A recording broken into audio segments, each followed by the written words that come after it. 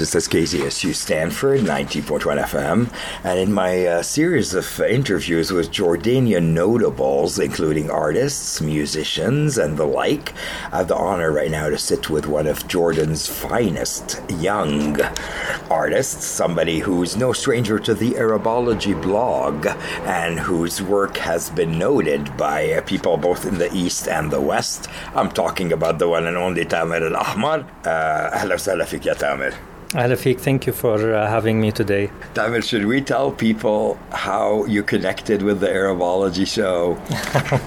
I think you better tell them the story. Well, I'll tell them and you pick it up, because initially we featured a nice blog entry about you and about your work, which goes back to about 2 years ago. 2016, yeah. Exactly. Yeah. And I was in Jordan, and I went to a few of these amazing cafes they have here and other places, and I kept saying this amazing art by an unknown artist to me, but it was so striking. It sort of eternalized Arab divas, movie stars of the golden age from Egypt to Lebanon to the Arab world. And it turned out to be Tamer Ahmar. So Tamer Ahmar, tell us, how did your journey into this kind of very special digital art with a signature begin, Habibi? Well, it has started when I was a kid.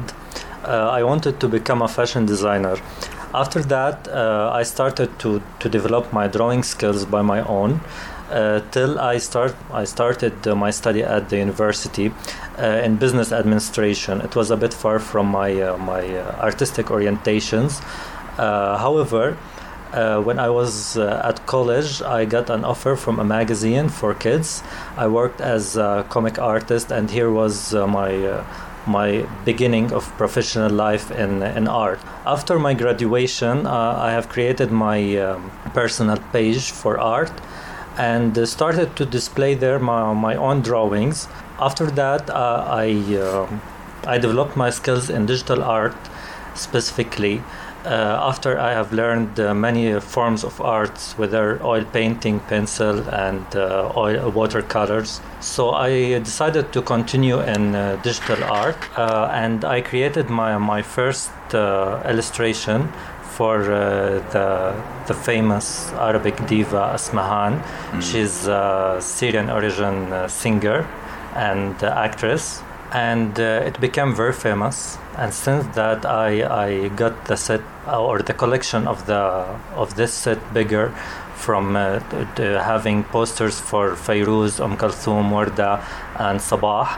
And I started to sell them at the Jordan market in different galleries, and we started from here. Wow, you summed up your career quite nicely and quite quickly. So what I'm going to do with you, Tamer Ahmar, is go back to some of these stops and maybe focus on them a little more. Let's begin with this children's magazine. Now, what was it called, and what was the kind of illustration that you did? Well, I had a cartoon character on private group for my friends at the university. It was called Fru Fru. And when I had the interview at the magazine, they asked me to present some samples of my work in cartoon specifically. So I presented this character, and they liked it a lot. And we started from here. I started with 2 pages for comic art for this character. It was about Fru Fru's adventures. I started with 2 pages, then 4. Then I created different characters. The magazine was called Kids Times.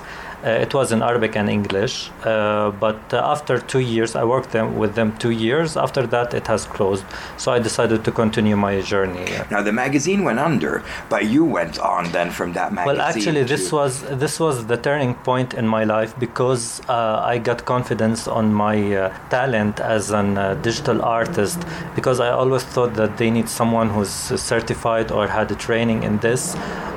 But I worked on myself and developed my talent on my own. Are you a self-made artist? Yes, you can say that I'm a self-made artist, because I have always practiced my skills on the different digital forms, from Photoshop to Illustrator, and the most famous computer programs that all illustrators use. And we go to the university. You mentioned it quickly. I'm going to go back to it, because I think there is a particular professor that Yes. I know you feel kind of indebted to, and who sort of recognized your talent in art, although you were technically studying business. Yeah, basically I have to give credit for Dr. Alia Haddad. I had a course with her, and at the end of the course I had to do a presentation for whatever subject I choose. So I decided to speak about my art. So she was very impressed. And after that, she started to use me as a role model to inspire the students to work on what they love, and to develop their skills, and to stick with their dreams in order to do something different in the society. Then we come to the Esmahan, really painting that kind of, was the buzz of Jordan. Do you remember how you portrayed her, or how to describe that pose? Well, I think this what made the illustration special. The different form that we saw the Esmahan in, that she's sitting over a couch with her legs crossed and her shoes down, and the oud, the famous Arabic instrument, beside her, with lyrics from a very famous song of her. All of these elements made this poster very special for me, and it was the head where I got started from. Right, so Esmahan was the first in a series of what I'm going to call Arabic divas. Yeah. For those in the West who may not know, we're talking about, for us here in the Arab world, who are the three main divas that you chose to do, in terms of beginning with Esmahan and then? And then Fairuz and Kulthum. And from there, I started to draw other celebrities in Arab world. Classical celebrities for the old age. So when we talk about the way you have eternalized these divas, like Fairuz, like Kulthum, and even Dalida, the question that begs to be asked is, what do these divas do for you, and what were you trying to do when you put them in these various contexts? Well, actually, as we know, in Arab world, it's a bit challenging for women to be that presented at any place they want to be, like especially in art, because sometimes the society is conservative, or there is some obstacles in their way. You are a woman or anything like that. So back then, at their time, they were really a divas, because they had that effect not only in art but also in politics and society. They were considered as role models for their age. They inspired many generations from their fashion, maybe from their passion for art and for music and acting. They told love stories for that generation that lasted till now, that we listen to this music and watch that movies, and still we feel the same. So I wanted to point that and to appreciate what they did, and to focus on that message that has to last for many generations to come, because they have to consider them as role models, especially for women in Arab world, that they face challenges every day. David, can we tell our listeners how old you are? Well, I'm 29. This is coming from a 29-year-old raised in Jordan. And do you get this a lot, or is it just me? Are you sort of born ahead of your time, or were you born later than your time? I'm talking about the way you eternalize the golden age, the age of Fairuz, of Dalida, and you contextualize it in modern. But do you feel like you relate to that age? Because frankly, young man, you were not even born then. Well, actually, I always, when I watch the movies or the music videos, I wish if I were at their age, because everything was more simple and has more soul. In this time we have more technology and life become easier, but yet it became more artificial, and we lost most of the meanings of the things. I consider myself a nostalgic person. I really have that nostalgia for the past and for the beautiful things at that age. Let's talk a little bit about this your series. Yes. You talked about the Diva series, which you began with Ahmar, went on for the others. Was there a second stage, sort of like after you did these divas, you probably were at a crossroad and wondering what to do next? Well, actually, there is no limits for my ideas, and the weird thing that whenever I decide to draw a male character from the celebrities, I back then again to women. Like Rushdie Abaza? Yes, I did Rushdie Abaza, I did Abdul Halim, I did Faten Hamama with her husband Omar al-Sharif, but I still have many ideas for female singers and actresses to do. And let me talk about your latest piece of work. One that is already going around Jordan, people are saying, have you seen it? Where you're now starting to sort of combine these celebrities from yesteryears into one portrait, imagining them sort of sitting together in various spaces. Yes. Now, what is that new one that everyone's talking about? Salon Sayyidat, isn't it? Like a ladies... Yes, it was. It named is Salon al-Nujum, which is the Salon of Stars. I had Kulthum sitting beside Fayrouz and Sabah, the two Lebanese divas with the Egyptian diva Kulthum. I think they have never been together, the three of them, in one couch. So I decided to present them in a new form. So those who like them will have one poster for the three of them together. Yeah, imagining them sitting on a couch waiting for their turn to get their hair done. The funny thing is the idea itself. Yesterday I was talking to my friend and he told me, imagine that if we were living at that age and we are hesitant to which concert to go, to Fayrouz, Sabah or Kulthum. That's really ridiculous, but it was there. Damn it, how long does it take you to work on a piece like the one you gave me, or even like the Asmahan piece, or, because there's an attention to detail there that may not be apparent to the naked eye, but once you look at it, you realize how much work and imagination went into it. On the average, how long does it take you to complete a work? Well, actually, sometimes it ends in 1 week. Sometimes it lasts for like 2 months, because sometimes I get stuck on certain point at the drawing and I just leave it till I get the inspiration again and to complete it in the form that I want it to be. I'd like to ask you about where you are in your career now, and do you feel ready perhaps to sort of cross the oceans and perhaps come to the States or take your art outside of Jordan? Well, I think this is the message that I want really to do or to deliver, which is showing the bright side and the good side and the beautiful side of our culture and our art in a time that we are facing many challenges as Arabs and Muslims, and so it's time to highlight on some good things and bright sides in our history, maybe, that art, I think, is the most important thing in it. Do you feel that you are at a level now, or at a stage where you're ready to conquer the West? Well, I think this is what I'm looking for now at this stage of my life. I need a new exposure to present my art and to deliver the message that I want to deliver.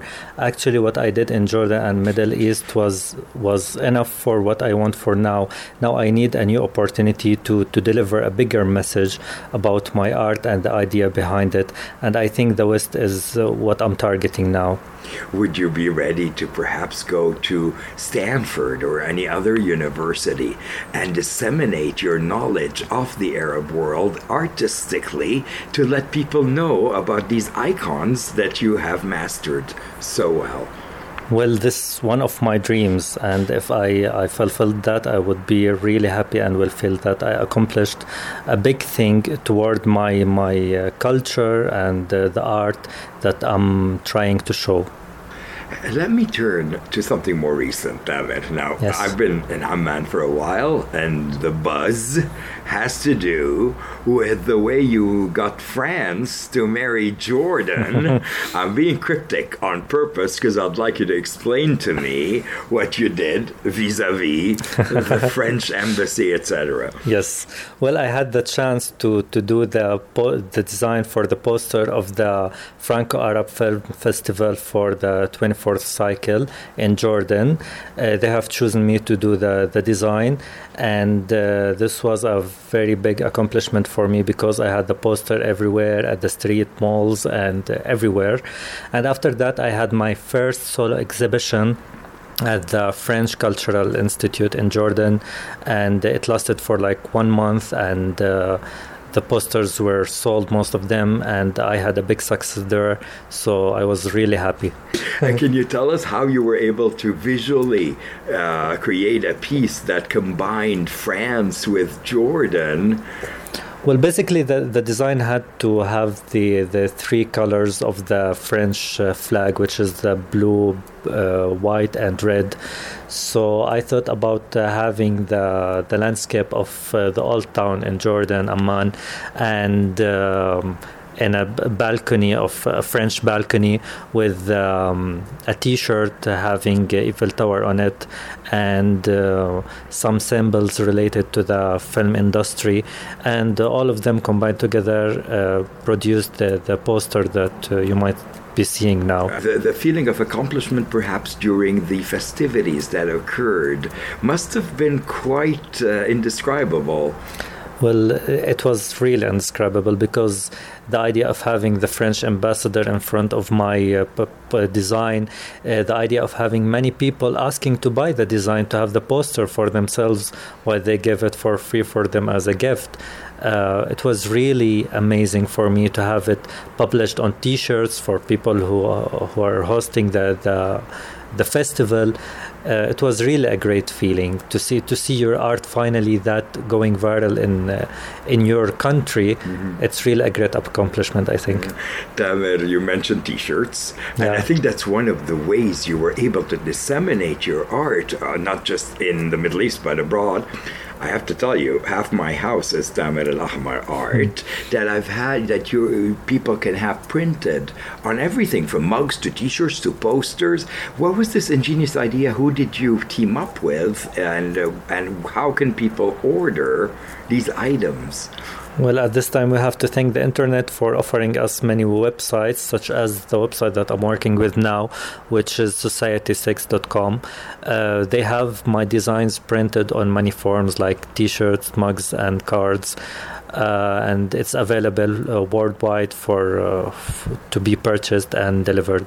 And I'm always updating my designs there. Whenever I do a new one, I always upload it, and it's available for purchase. Society6.com, and then we look for Tamer al-Ahmar in the search box, perhaps? Exactly, yeah. And from there, we are able to order any of your art on so many media. You can enter my world. It's amazing, Habibi, and what a wonderful way to disseminate your beautiful art and your talent to the world. Our next step, Tamer al-Ahmar, and our next hope is to bring you to California and have you sort of speak through your art and contradict some of the awful stereotypes that we sometimes hear with the Middle East. Well, I really dream about that, and I wish it become true.